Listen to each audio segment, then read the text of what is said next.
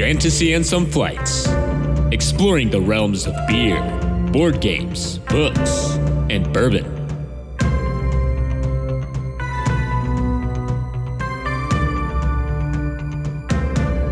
Welcome to another episode of the Fantasy and Some Flights podcast. I'm Nelson. I'm Dalton. You're gonna have to mute. I just grunted when you started talking.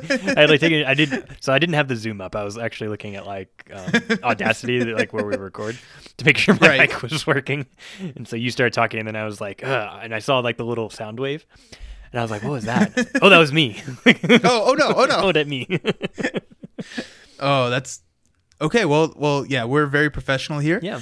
But anyways, yeah, so we are continuing on in our design cycle season stage. We should probably figure out how to market this. Here. Yeah. Whatever you think is a cool name, that's what we're calling it. Yeah, go ahead and send it to us because now that we're done, well, it would be great. It'd be great to go backdate it all. Yeah, we'll back order them. Yeah, exactly. But yeah, our design series thing. Our design series. There we go. Yep. And today we are talking with someone who's actually been on the podcast before, McKay, who goes by the Board Game Critic or the Board Critic on Instagram. And so he just had a successful Kickstarter of Snack Time, which is a roll and write. Mm-hmm. And so he's going to come on and kind of talk to us about the Kickstarter process. Jonathan McKenzie from Terradice a couple of weeks ago talked to us about pre-Kickstarter and all of that. We had Sherwin come on to talk to us about Steamforged games and designing in a team. And now we have someone who's completed a Kickstarter to talk about that, as well as he has started his own company to design board games. And so McKay is coming on, super awesome guy. And so I'm excited to talk to him about his journey. Yeah, absolutely. We've had McKay on for, I think it was Expansions, maybe? It was Expansions, yeah. Yeah, Expansions episode a while ago. And we're also, we participated in the Board Ventures with him. So we've gotten to know him really well. We're excited to have him on and have a conversation about this and pick his brain a little bit more. This really great creative and design-based, mind that he has. We're excited to get into it. But can I say the thing? You can say the thing. Before we do that, Nelson, what's on your flight tonight? Oh, I thought you were going to say what's on your flight as in you go first. Okay. Oh, okay. Yeah, it's fine. You go first. So I am drinking I'm going back to the Tried and True IPA. And I picked out the one that I found that had the most incredible name I have ever found. So this is from Great Lakes Brewing Company. And this beer is called the Great Lakes IPA. So super clever. Almost as good as we are at naming our segments. That's right. But this is it came out of a mix pack that I picked up at the grocery store that came with, I think you had brought it up actually a couple episodes ago. It was one of these take 5 or something like that, where there are 5 different beers and 3 of each. So instead of a 12 pack, it's a 15 pack. Yep. Which instantly drew me in. It's a fairly non-harsh IPA, I would say. It is a little bit on the hoppier side. It's not going to be super fruity or super citrusy, but it's not going to hit you in the face with hops. Yep. IBU's around 50. It's a little bit higher of an alcohol content than my last beer. It's at a 6.5. So we'll see how many I go through. Yep. But it is nice. I mean, I would say that this is the least imposing, least aggressive, least, I'm trying to think of the adjective, least unassuming, or the most unassuming IPA, right? It's just an IPA. That's what it is. Checks the box. It checks a box. Can't even be bothered to name it. Can't even be bothered to, exactly. And so it's very much okay. If you want an IPA, you're not going to be disappointed with this one. It's going to be something that I would not necessarily go find outside of a mix pack or anything like that. But being in a mix pack, I'm happy that it's there. I'm okay with it taking up 3 out of the 15 slots. But I'm going to give it a 2 cheers just because it's not exciting. Yeah. Right? It's not an exciting beer. It is, the Tried and True. It's, the beige IPA, right? Yeah. It's that we're going to be happy about it. So the problem with that is that it does taste lower than its APV.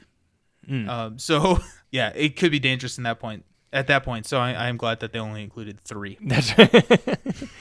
Yeah, you have to be careful with a 6-pack, I guess. But yeah, I feel as I have this conflicting thing where I'm starting to get into IPAs. It's something I've been trying to do for a long time. And so I feel like IPAs on the whole are getting milder.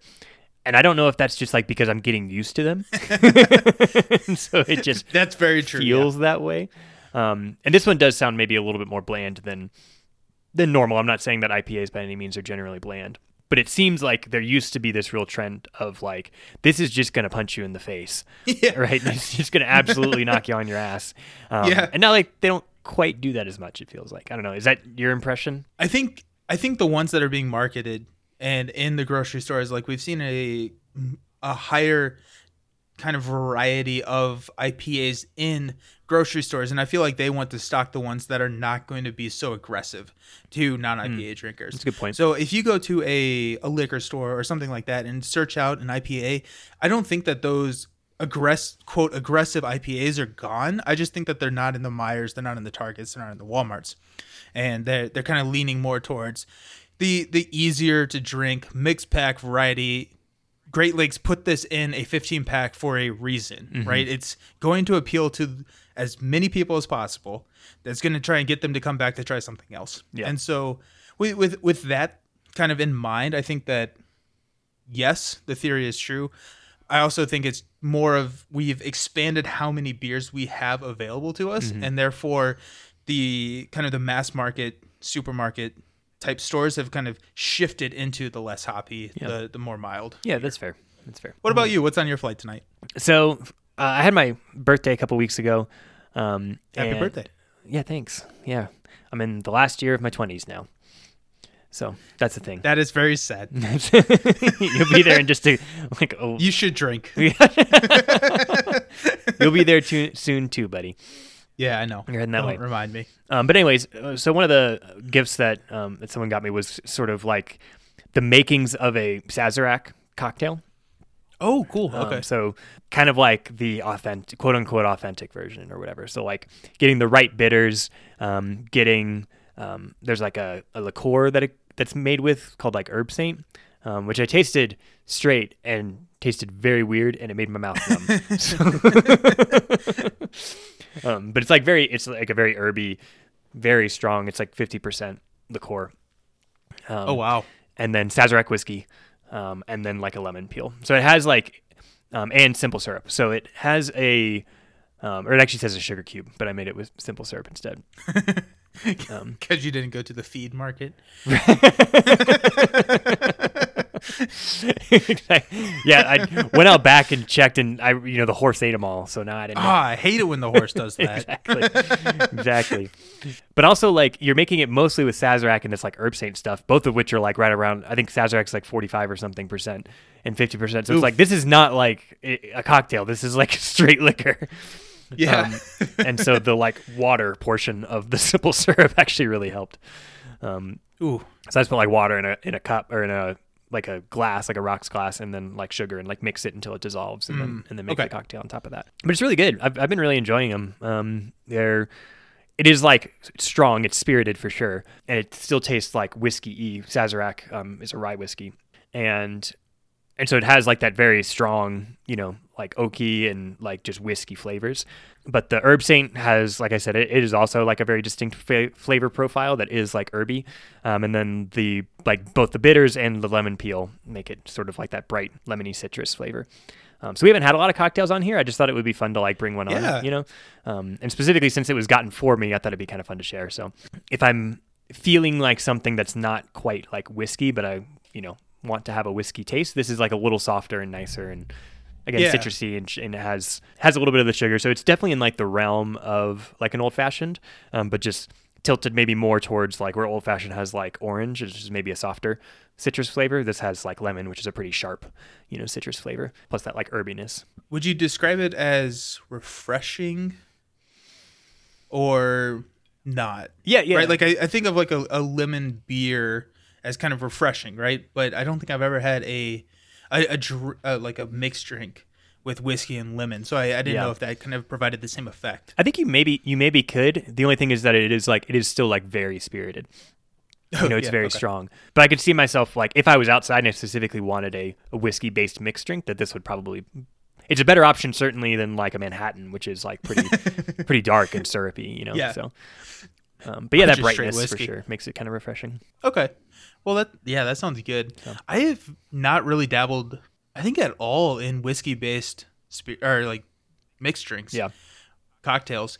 I think really everything that I've ever done has been in the vodka, gin, rum kind of realm, and I've never really mixed whiskey with anything. So I may have to look into doing that. Yeah. Because I enjoy whiskey. I enjoy mixed drinks. Right. Ergo, A equals B. QED. Yeah, it's like it's hard because whiskey's expensive, right? And so like you can have a vodka-based mixed drink, and you're like, this vodka cost me 30 cents, to put into this drink, and whiskey's more expensive, and so. But you do feel more sophisticated. You do. You feel fancy AF. So you got that going for you. It's true. But yeah, 3 cheers. I've been having a lot of these, so I would be happy at this point to order it at a bar. Yeah, I can tell you're starting to slur. Yeah. This is an official New Orleans cocktail. So, yeah, there you go. You can Perfect. take that how you will. But yeah, I've enjoyed them. Awesome. Well, that's really exciting to hear. I will have to try it at some point. But without further ado, we are going to record McKay's portion at a different time, just like we have the last couple. So we're going to go ahead and splice in the audio right now. So we have McKay Anderson, the board critic, who is the Backfire resident gameplay and mechanics designer, who has just finished up a successful Kickstarter, Snack Time, on the podcast with us today. How are you doing, McKay? I'm doing great. Thanks for having me on. It's been a while. Yeah, you've been on. We talked about expansions, and now we get to talk about the game that you designed and you are bringing into this world. Yeah. So that's really exciting. Do you have any expansions lined up for it yet? How many times have you been asked that? Right. It comes with one mini expansion, which was kind of in the back of my head the whole time. We didn't decide to make it an actual stretch goal until the later stages of the campaign, where I was like, you know what, we needed stretch goals because it went better than I thought it would. And so that's a good problem. Yeah, it is. And so I was like, okay, what can we do? And I was like, I've been playing around with this idea for a while, so we did throw in a little mini expansion. But to answer the question, really, it's more we have things planned for the world that it exists in. But not necessarily for the game itself. It's a pretty simple game, and I don't want to overcomplicate the simple nature of it. But we loved working with our illustrator and stuff so much that we're like, we'd love to just do more with this art style and kind of flesh out the world that we created. So if I understand you correctly, you're creating a series of games that are within the same world. They're using the same characters. Am I allowed to ask about the future games? Or I mean, you can ask. It's very much it's a nebulous kind of idea for us right now. So Snack Time itself is a roll and write, which sits pretty squarely in the medium weight game category, where we could probably go a little heavier and do kind of a worker placement, something or other. We could probably go a little bit lighter and do a family card game. The art style that we struck kind of hits a broad range of audiences as far as age grade and interest goes. And so that's where we're like, man, it's a shame to not show more of this art and kind of tell more of this story. So we literally have little to no idea of what it would be, but we just really like the characters and stuff. Yeah, the art and the theme really drew me into this game. I mean, I don't want to brag, but I also know the designer. But but I mean, it's such a super unique and fun art style. And so can you talk to me a little bit about that? How did that come about? Was that your vision? Did you work with the illustrator, the artist to kind of build that? Or talk to me a little bit about that. So it actually came about really authentically, if you will. So I follow a lot of artists on Instagram. I think I have 5 Instagram accounts. One of those is my art as well as artists that I follow. Okay. And so I follow a lot of them. I had seen his artwork for a while, probably a year and a half. And I reached out to him and I just said, I love your art. Would you be interested at any point in time, doing some kind of board game with your art? And his name is Bodie Hartley. He goes by Slow Quest on Instagram and stuff. So I can get you links and stuff to his work. But he's like, yeah, I've played around with games before. I do Dungeons and Dragons, characters and weapons and stuff like that. That's 5e compatible. And he was like, I would love that. And so then I kind of set about designing a game to actually fit his artwork. So that's typically not how we work. Usually it's we create the game, the story, all of that, then try and find an artist to match. But this one, it just all came together. I started looking at his artwork and I was like, I just feel like there's a good game here where creatures are just like eating people. And I have a dark sense of humor. If you know anything about me, it's that my humor is off color in kind of the macabre and gruesome category. And so, yeah, the game was actually designed around his artwork rather than his artwork advising the instead of his artwork being advised like through us or kind of filtered through us. We gave him almost full creative control and just said, we want to showcase your art in the best possible way. And so we were really happy that people identified with it. I mean, it is so engaging, right? I think we play tested it at PAX and we had people come by and like, what is that? Like, it's really one of those that has a table presence, which I think a lot of roll and writes kind of miss. Yeah. And so it's nice. It's kind of unique in that sense. Cool. Thank you. Yeah. So you said this is not how we typically interact. Or you typically work. So I think on BGG, you have 2 games now credited to your name. You have Snack Time and Black Rabbit Dice. Is that correct? Yeah. So when you say this is not typically how we act, are you referring to Black Rabbit Dice? Or are you referring to other projects that have not come to fruition yet? Yeah, so I'm talking about the other ones that are working. Black Rabbit Dice can be forgotten. I'm proud of Black Rabbit Dice and for what it is. But I purchased like an icon pack off of the internet to do that one, and I was just like, you know what, I just need something quick and dirty. That project, I mean, we could probably talk about that one as an entirely separate episode. It was a journey. But no, I'm talking about since we've established Backfire Games, me and my business partner and how we prefer to work is usually game idea, find the artists, and go forward from there. Gotcha. Very cool. So Snack Time, let's talk a little bit about Snack Time, right? Because I want to promote the game a little bit and get people. I don't know how they would not have heard of it yet because, but let's. You said it's a roll and write. Can you talk to me a little bit more about the mechanics and how you play the game? Absolutely. So Snack Time is a roll and write at its core. What it is, it's a path building game. You have kind of like you would have like a revolving market of cards, but we wanted to have basically a street kind of set in like a grimy London downtown that's kind of period ambiguous. And you have people that every turn they take a step further down the street. Or you could call them blocks, however you want, but they move further down the street. And based on their location, you're trying to feed your monsters underneath the city. And you've created these little test tube creations that while they grow, they kind of develop different traits. Like some have more eyes than others, some have tentacles or teeth. And in order for them to successfully take a bite out of one of these pedestrians that are walking along the street, you kind of need, it's a little bit of like a timing game where you kind of line up the monster with the right trait, ending up at the right sewer entrance to take, a leg or an arm off of that pedestrian as it passes by.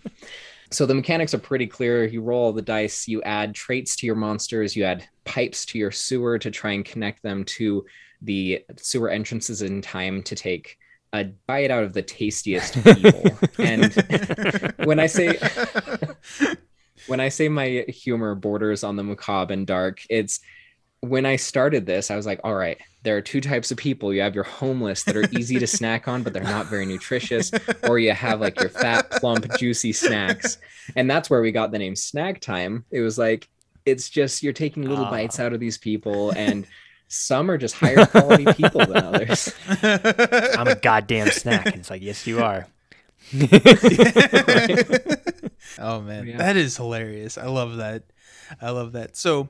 So it kickstarted. It was a very successful Kickstarter, over 700% funded. It funded in about 24 hours, I think. I think I was right at 24 hours. I mean, that's awesome. Congratulations. So pretend like you didn't know how it was going to do and that it was going to be so successful. Take me back to right when you hit publish. How did that feel? There are a few things that were as nerve-wracking in my life than that moment. And it was not that we had like a ton sunk into this. Like me and my business partner, we kind of split the cost of development, which I won't tell you prices just because I don't want you judging our artist's work based off of what we paid him. And I want you to value his art for exactly what it is, which is amazing. And so because we were splitting the cost between us, it was something that we were totally okay if it didn't fund. We're like, this has been enjoyable. We've met a great artist. We've developed a game that we enjoy. So while the stakes were actually very low, I know a lot of companies that probably have sunk like, tens of thousands of dollars into the development of a game and before they push play on Kickstarter. That was not our case. Wow. But it being our first companies, it was just kind of like you could say like an ego thing, that I was worried about the emotional blow that I would take if it just tanked completely. Right.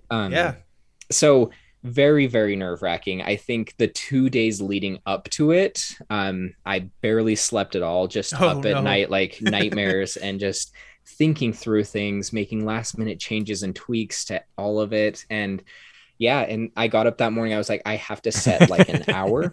I have to set like a day of the week. And a lot of advice online says not to do that. They're like, if it's ready when it's ready, don't rush it. And I was like, no, like I'll freak out and like panic publish it at some point if I don't set like a clear time. So I said 10 o'clock on Tuesday, I'm just doing it. It's just going to happen. And so, and I think that was a wise thing for me. And I don't know if that's going to happen with every Kickstarter that we do. I pray it doesn't, but I kind of, you don't think you're going to get used to it over time? No, I don't think so. So if I could ask a bit of a financial question then. So, when you talk about those tens of thousands that go into development for a bigger company, for someone like yourself, on a more indie, sort of platform, what is sort of contributing to sunk cost? Like what's kind of building into that before you hit publish? So the biggest thing, I mean, at this point in my life, my time and my energy is free, because I have a full-time job. We are like an indie studio that's developing this like at nights and weekends. So I don't factor my time and energy into that because I genuinely love it. And it's not supporting my family currently. So beyond that, it's really, we had done a handful of prototypes, which we tried to do very cost effective. We had local places, I have a laser engraver and a 3D printer that we had done pieces through that as well. So, as far as we had a handful of prototypes, which you're in the hundreds of dollars range. We had prepared for a couple local conventions that we had gone to, a couple hundreds again. The biggest cost was art. And then, advertising is one thing that with this one, we didn't do a lot of, but I think in the future and going forward, I think we're going to find that that's one of the bigger expenses to pay for actual ad space on BGG or a couple mailing lists or blogs or whatever to try and get review copies to people, as well as just some of that leading up exposure, I imagine is going to be the biggest cost increment. But for us at this point in our company's development, it was definitely largely artwork. Yeah, that's helpful. I appreciate you sharing that, because again, just thinking about the audience, for us, I think the interest comes from people who think like, well, maybe I want to do this myself, right? And so just kind of starting to paint a little bit of a picture around like, hey, here's what this might entail for you if someone pursued a similar path. That's where I come from in asking that question. So it's helpful to hear. And I would say like the thing that caught us the most by surprise, I would say, is you have the artwork for the game, but you probably have that plus a third is probably going to go to Kickstarter. We had the luck of both me and my business partner are artists. And so we were able to do a lot of the things for the actual Kickstarter campaign when it comes to like headers and borders, like support imagery, gifs of like how the game is played and all of that, we were able to generate ourselves. And so that's why I say a lot of what we did, I count as free when normally it would not be. And that just comes from our skill sets as artists and programmer type people. Nelson and I would be screwed. Yeah. We'd be up the creek. We would call you. Please do. For sure. So like Dalton was saying, we have listeners that are interested in designing games and have been listening to this series to, get kind of a different perspective. We have people who just enjoy kind of hearing about it. But I'm kind of curious. You said all of these like banners and designs and everything that go into the Kickstarter. Like, what are some of the maintenance items that are behind the scenes that people need to be aware of if they want to pursue starting a Kickstarter themselves? Kickstarter itself it's a complete system, like an ecosystem, if you will, that is kind of hard to wrap your head around. Some of the things we definitely learned a lot about. We're still learning things about this, which seems to be the prevailing method of getting a board game to market, is through a Kickstarter or a GameFound. And honestly, at the end of the day, they're marketing platforms. You are paying Kickstarter or GameFound a portion of what you generate and assume that it's marketing. And that's one thing, is you have to understand that Kickstarter, it's marketing, but it's also kind of a social media platform. As people hear about you, they purchase a game from you, or they back something of yours, you create a following. And if I'm sure a lot of you have backed things on Kickstarter, you'll probably get spam messages constantly. It's like, hey, this person that you backed something through like 5 years ago, they did another thing. Yep. And it's like, even if it's not even related to board games or what you backed previously, it's just like, hey, this person, it did another thing. And that is the reason we chose Kickstarter. I don't know if GameFound does that because I haven't backed enough through GameFound, but Kickstarter's really good at spamming people. And honestly, it works. I would be lying if I said I haven't bought something off one of those spam emails. Oh yeah. So. And they can show you, like, when you push publish and you see like where stuff starts rolling in, we have a good, like, it gives it in percent. So it's like thousands of percent because of like what our goal was and stuff. But a huge percent of it is through Kickstarter pushing emails to people. Wow. And they demonstrate that. Oh, wow. So that is one huge thing, is preparing for your Kickstarter's launch is gathering a following. Jamie Stegmaier has a whole blog post about daily things to do to grow your following. And this is an example of one of those things, is like be active in the community, just being vocal and present and growing your tribe that way.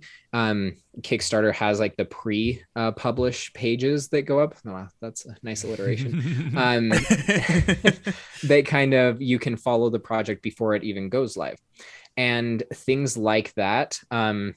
There are also marketing companies out there that won't support your project unless you can show that you have at least 1,000 people waiting for your project to launch. Wow. And that's like their metric of, this is going to be successful because we can see that you have at least 1,000 people on either a mailing list or already following your project, that we can see that we can support your product now because you've proven a following. So that's all a huge part of how you should view Kickstarter. It starts getting depressing if you look at like the cut that they take and all of those kinds of things. But honestly, it's marketing dollars, and it's honestly well spent at the end of the day. Yeah. Well, that's good to hear. So what challenges did you have while running the Kickstarter? Maybe like unforeseen things that popped up. Like you kind of talked about the fees. I don't necessarily mean that, but like questions from backers or things that you weren't not actually expecting. What popped up? So both a good and a bad. So when you say challenges, it is a double-sided coin, but you have people on Kickstarter are extremely invested. You have a lot of people who just, they back it. It looks interesting. They're kind of a little bit philanthropic in the sense that they just want to see something like come to life, and they get excited about that.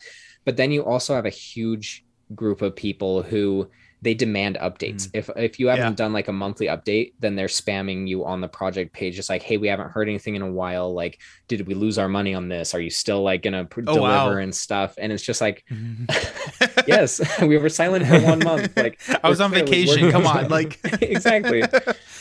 So that's always surprising to me. And I always forget until somebody is like, hey, what's up? Why haven't we heard from you? And I'm like, oh yeah, sorry. I forgot the monthly update. These are your investors speaking to you direct. Exactly. And so it is a good thing that people are that invested. And the reason I say that is we didn't have the rule book completely set up when we pushed launch. We had the rules, but we couldn't provide like, hey, here's a beautiful like laid out rule book because Right. we're new and we're working through that.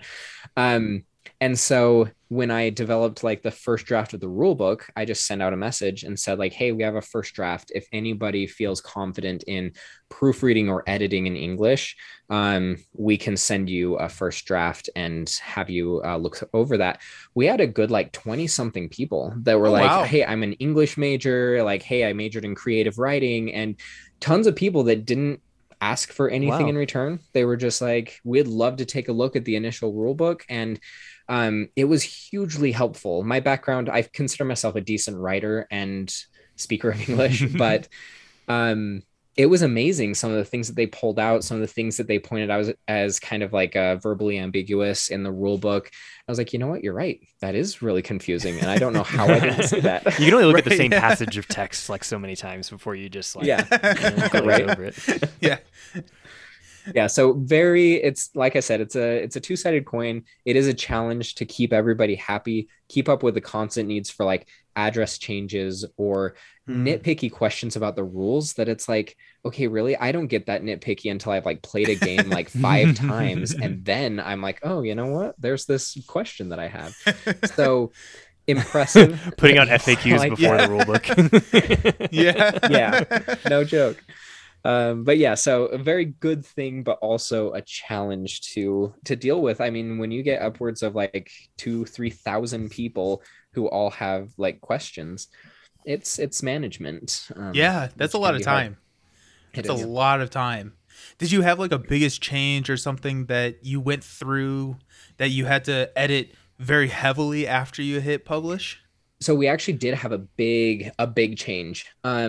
I don't know how it slipped through in our initial like preparations, but I think we had just created a lot of the imagery, a lot of like the how to play videos and stuff.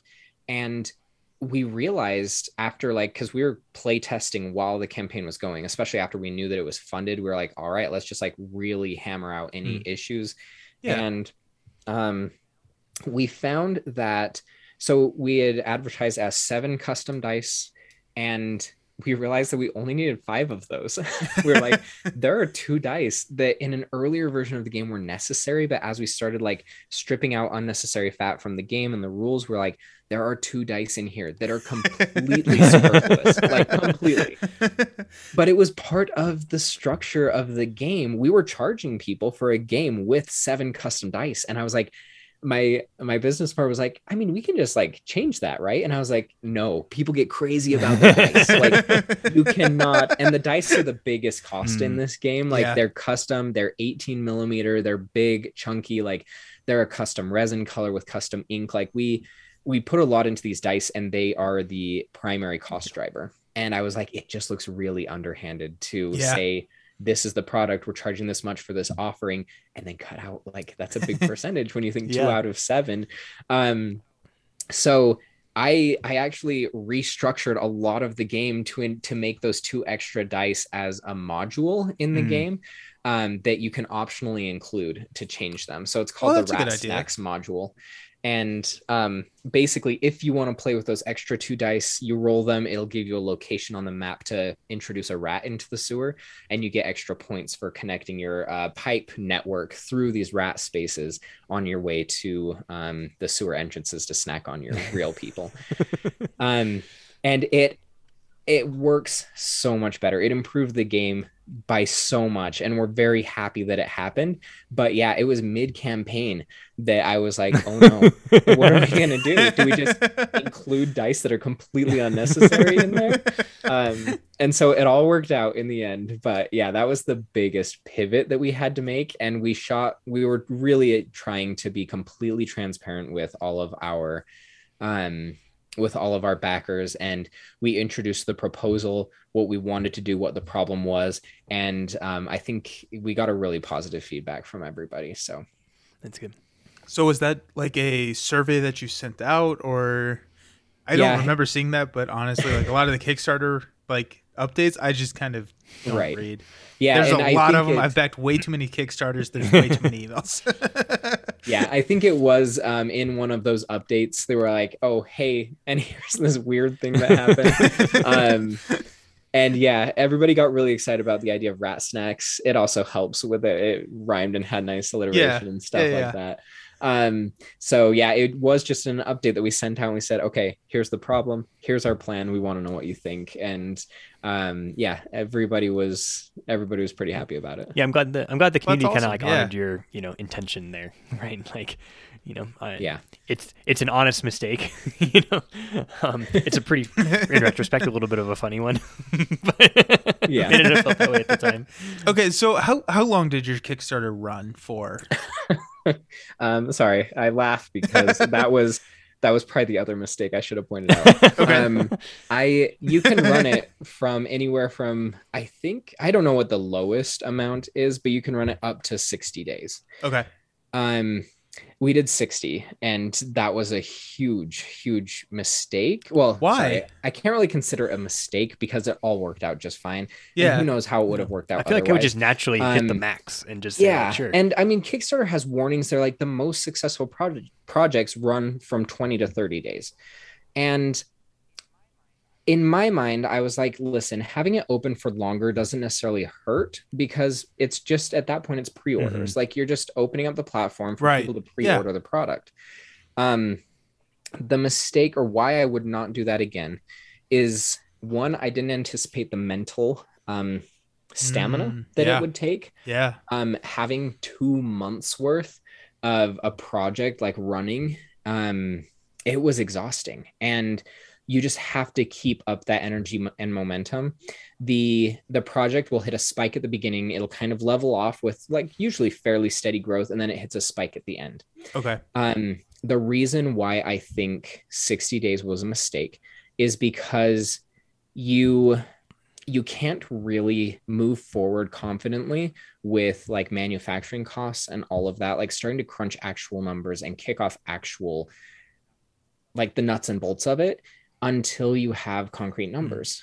Just because that affects the pricing, it affects like what factories can handle your project and all of that. So it was difficult to just sit for 2 months wanting to start putting these plans into action and not being able to, but at the same time, you have to keep up your energy and your enthusiasm and your motivation for the actual Kickstarter campaign and keeping people like engaged throughout that process.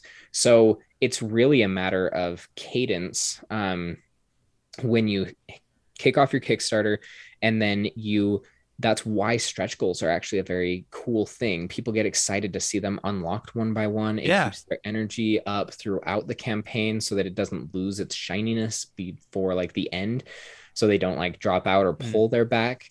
And so really overall, I can't really call it a mistake, but I won't do it again. It's a lesson learned. Yeah. And the reason I laughed was because I set it to 60, and then it was something I totally was intending to drop down to 30 before I hit go, and I didn't. I forgot to. No. And so it was the one thing, and it's one of the only things that you cannot change. You can't change your pledge tiers because obviously, but you also can't change the duration of it, which I think is personally a little bit silly. I think like, why can't you change it to within like, I mean, even 5 or 10 days? Like, I get that you can't just end it like that. Right. But why can't you shorten it up and still give people 5 days? Like, right. Anyway, I thought it was silly. It was a pure mistake, although I'm not a fan of saying like it wasn't meant to be, because maybe there was a good reason for it. Yeah. So you would go like the 30 route in the future? Yeah. Okay. Absolutely. And also just coming from like the social media side and view of it, it's hard to hype up a game for 60 days, for 2 months. Yeah. Like the board game industry changes fairly quickly with kind of what is the hotness and what people are talking about. And it's got to be something really big to go for 2 months. Yeah. And so, yeah, that makes a lot of sense. That I would just never thought. I would have sat there and done the exact same as you. Let's 60 can only be better. more days, more money, right? Time is money. It can't be worse. So that's interesting. So you talked about working with the manufacturers and needing to wait until the final Kickstarter had wrapped up and everything, and that was hard after the 2 months.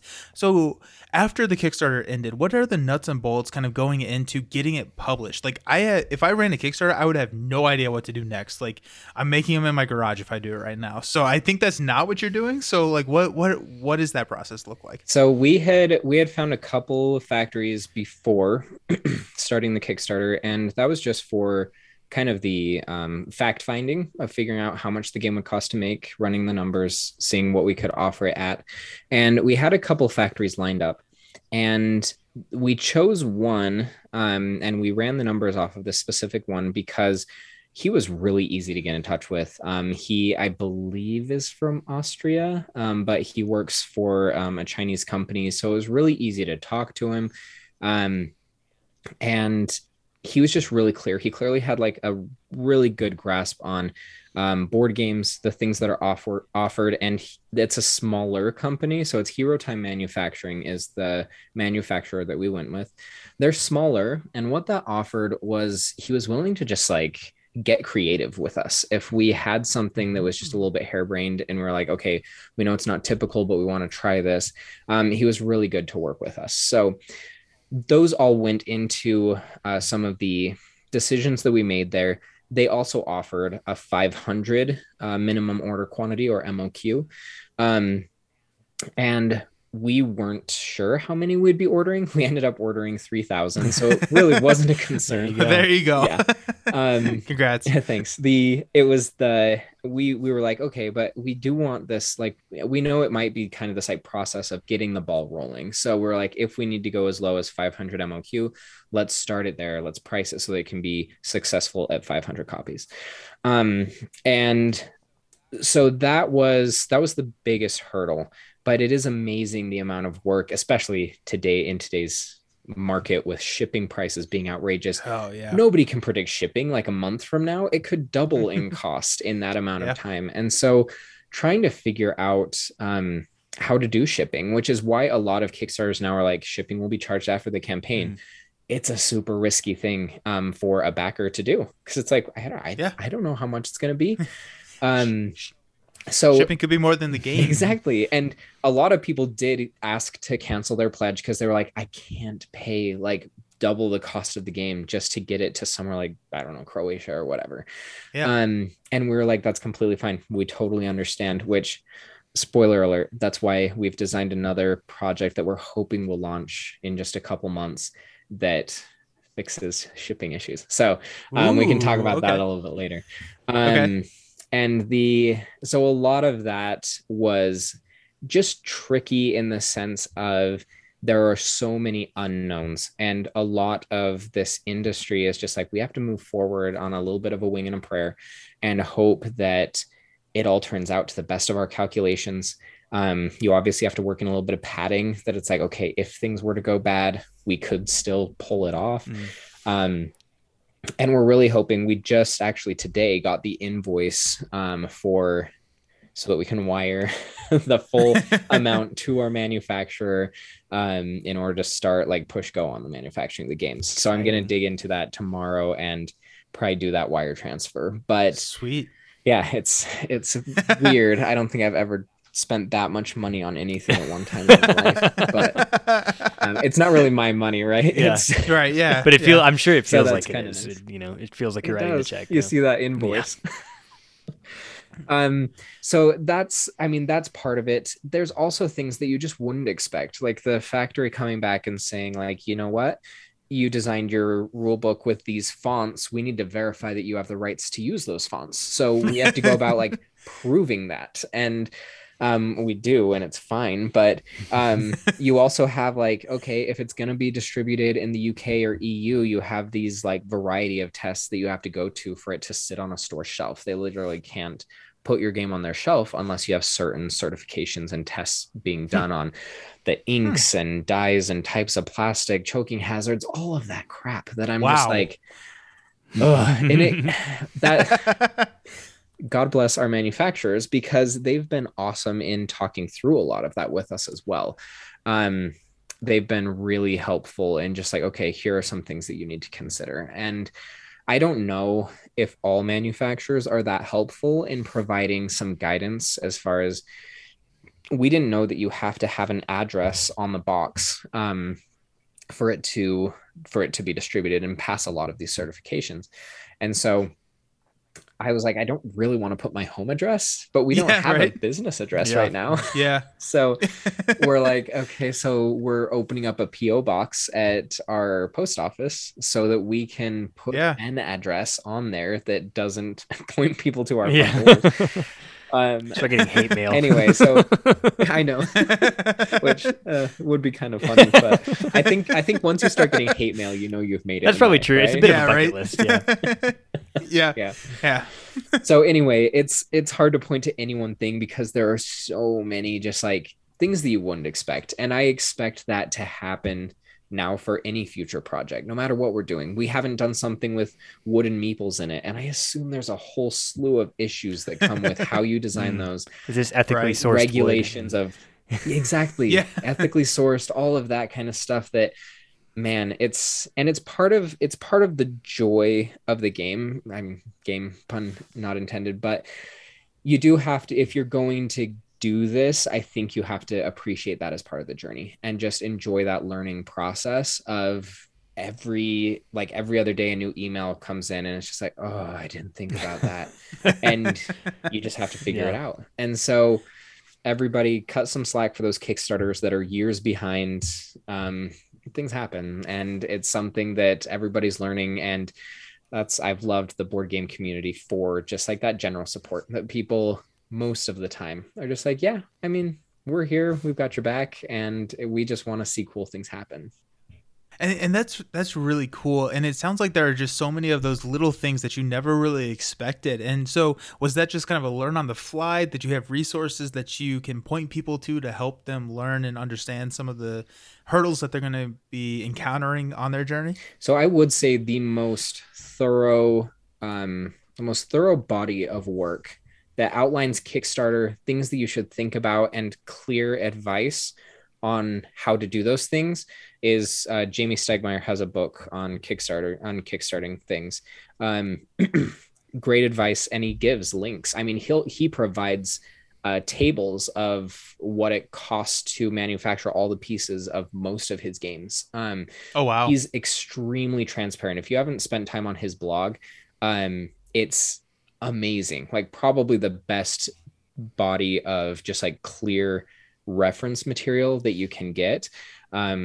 As a point of professional interest, me and my business partner have committed to reading an article from Jamie's blog daily just to try it. I mean, there's so much information there, but that's really the only resource that I can point to. The majority of it has been like just to learn on the fly. Like if you had asked me before where I can register a barcode and the different types of barcode libraries that I need to sort through and all of that, like, I mean, we're also working with a trademark lawyer to try and get our logo protected so that somebody can't just rip off our game. I mean, people can always rip off a game, but just so that they would at least have to scrub our logo from their cheap knockoff of our game. Right. Again, bucket list though. So yeah. You've made it. You've made it. I now have a trademark. Exactly. So really interesting things that I would say, if I've learned anything from just being a professional in most of my jobs, it's like, grown-ups are just kind of like kids still trying to figure out the best way to do things. I have no idea what I'm doing. Yeah, right? Daily, it's like somebody comes into your office and they're like, hey, I need you to get this done. It's like, I will figure that one out. Let me look into that for you. Yeah. I'll get back to you. So don't feel like you're an imposter. I mean, imposter syndrome is a real thing, especially if you're going to start designing board games. Don't kid yourself and think that anybody's really qualified to do it. It's if you have passion and you have like the willingness to learn and deal with issues as they come up and stuff, and I think you'll know if you're the person that can do that. Just take it with a grain of salt, smile your way through all unexpected twists and turns. Yeah. Excellent. So if people wanted to kind of follow Backfire or your journey with new things coming out or Snack Time and the updates there, what is the best place to get involved with that specifically? And then we'll go into how people can find you. Yeah, so the main place that we've decided to carry most of our updates and stuff, there's obviously our website. Updating the website can be cumbersome and long, so you can check back on the website regularly, but we do recommend Discord. If you want to join our Discord, I can provide a link. There should also be a link somewhere on our website if you want to join the Discord. It is the most up-to-date area of information. It's where we actually perform all of our business meetings for development and stuff like that. So a lot of times we go straight from our development meeting to updating the people on our Discord. We have open play testing of all of our games in development, print and play options, as well as if you're interested in getting a physical copy of a prototype when we get things on Tabletop Simulator. If you want to be involved in kind of that design process, as a company, we're pretty much an open book. And so like I said, I can provide the Discord link that can be in the show notes. Also our website, I'll make sure it's somewhere on there probably right after this. But yeah, that's definitely the best place. And that's where you'll be closest to the information coming out of Backfire Games. Great. Yeah. And before we close, I want to circle back to something that you had mentioned about solving the world shipping crisis. So can you talk to me about that? So this is something that all of this information is on Discord if you want to join Discord. So it is public information, but our next game is going to be a print and play only. One thing that was devastating during this Kickstarter was to realize there were a lot of people who were interested in the game, interested in getting new games, and we realized there's a large portion of the world that just doesn't have the access to cost-effective shipping and things like that coming out of America or Germany, which are probably the two biggest board game creation hubs, right? And a lot of people were like, hey, we'd love to play this, but we just can't. Like, the shipping is just prohibitive. And that was gut-wrenching to see that people wanted good gaming experiences but couldn't pay for a Gloomhaven sized box to be shipped to them. And so we were like, you know what, as a company, we want to throw the community a bone and just like, let's design a robust game that has like depth and intricacy and some, not like a wimpy print and play that's just like, hey, yeah, here's something that you can do. But so what we've developed is, it's called the Wards of Stonefall. And we call it kind of the Gloomhaven of roll and writes. It's a 5-chapter campaign. Each chapter has 3 different maps that you print off, and it's all roll and write based, but it's hopefully a very engaging 5-chapter story that over the next 2 or 3 years, we're going to be releasing chapter at a time.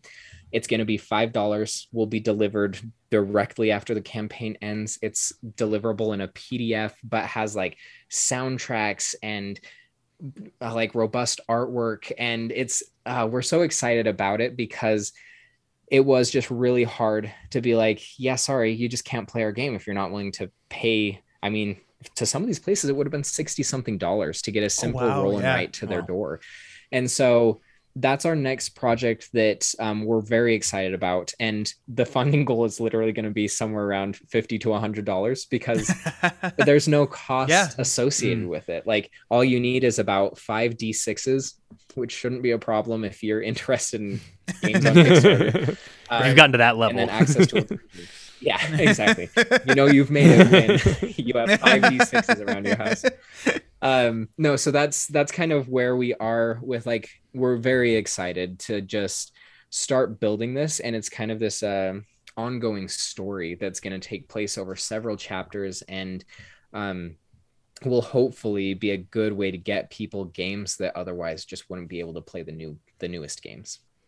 Yeah, that's incredible, just allowing that accessibility to those people who don't normally have it. I think that's a very great thing to do. Yeah, it's a really cool vision. Am I allowed to say that I've played? Yes, actually. Yeah, it's really good. It's a lot of fun. So, it's very brain burny. Fun fact: Nelson kind of broke it, which was so cool.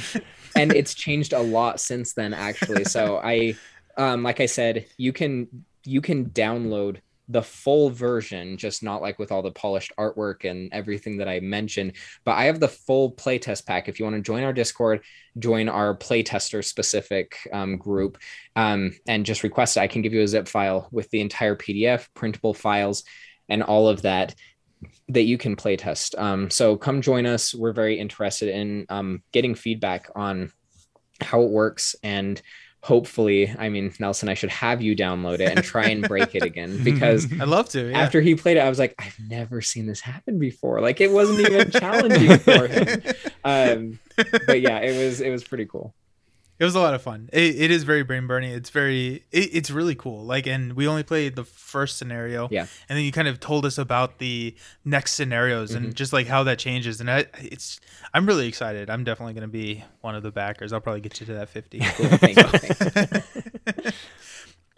So before we log off, tell people where to find you. You're a part of so many different things in this community. And so where can people find you? We'll throw links in the description, but yeah, so I am all over the place, and hopefully one of these will give you an avenue to get in touch with me, because really interacting with people in the board game community has been one of the greatest joys of the last couple years since I've been doing this. I'm on Instagram as the Board Critic. The Board Game Critic is the full name. I think it shows up first if you should search either of those. That's where I just post my random reviews, things that I'm thinking about board games. You can also follow us on Backfire Games on Instagram. We're not super active there. It's just kind of when we do like bigger things that we'll post there, but we do polls for our current games a lot. So like we just changed the ink color of our dice and for Snack Time, and we put a poll up on there, and so that's where we'll take polls and get kind of like community engagement as far as direct feedback goes. Discord is definitely the best place if you want to chat with us directly, get like information as it's coming out. We update Discord first. And so Backfire Games, the Board Game Critic. If you want to follow, the reason Nelson and I really know each other is Board Vengers, primarily on YouTube. That's kind of my YouTube outlet, if you prefer YouTube as a platform. We're both on there as the Board Vengers, and it's been really, really fun. You'll get to know a lot of great people through that. And I think that's all of them. No, it's not. I'm not going to let you get off. Oh no, here what did before I you talk miss? about the Better Board Games podcast. Oh Come yeah, on. that's right. Well, that's just fun. If you know Evan Dick from Being Friends, he has a YouTube channel as well as an Instagram. We do have a podcast, and the reason I forget it is just because it just feels like fun to me every once in a while. Me and Evan met each other on Instagram, and the first time we talked was our first episode of our podcast. And so no kidding, that's fun. Yeah, you literally, by listening to our podcast, we'll text back every now and then with like podcast ideas and stuff, but you can pretty much follow our entire friendship on our podcast. So if that sounds interesting to you, what we do on the Better Board Games podcast is we try and blend a little bit of like morality and social change with the board game space. It's a little bit, I call it like the self-help of board games. We talk about how board games change our lives, make us better, how to be better people in our board gaming adventures, and just how to be decent human beings, framed in the context of board games. So it's really casual and very fun, but we talk about, just a lot of self-help and how we can just make the world a better place. It is a very fun podcast. It is one of the few board game podcasts that I will consistently listen to. Thank you. And so highly recommend that. That will also be in the description. So thank you so very much for coming on, McKay. It has been so much fun talking with you and getting kind of to pick your brain about the Kickstarter journey and how stressful and exciting and wonderful that was for you. So thank you for sharing. Best of luck in the production and writing that big check to get Snack Time pushed. And I'm looking forward to what Backfire puts out in the future. Thank you very much. Yeah, it was great having you on, and we will talk to you all very soon. Cheers. Cheers.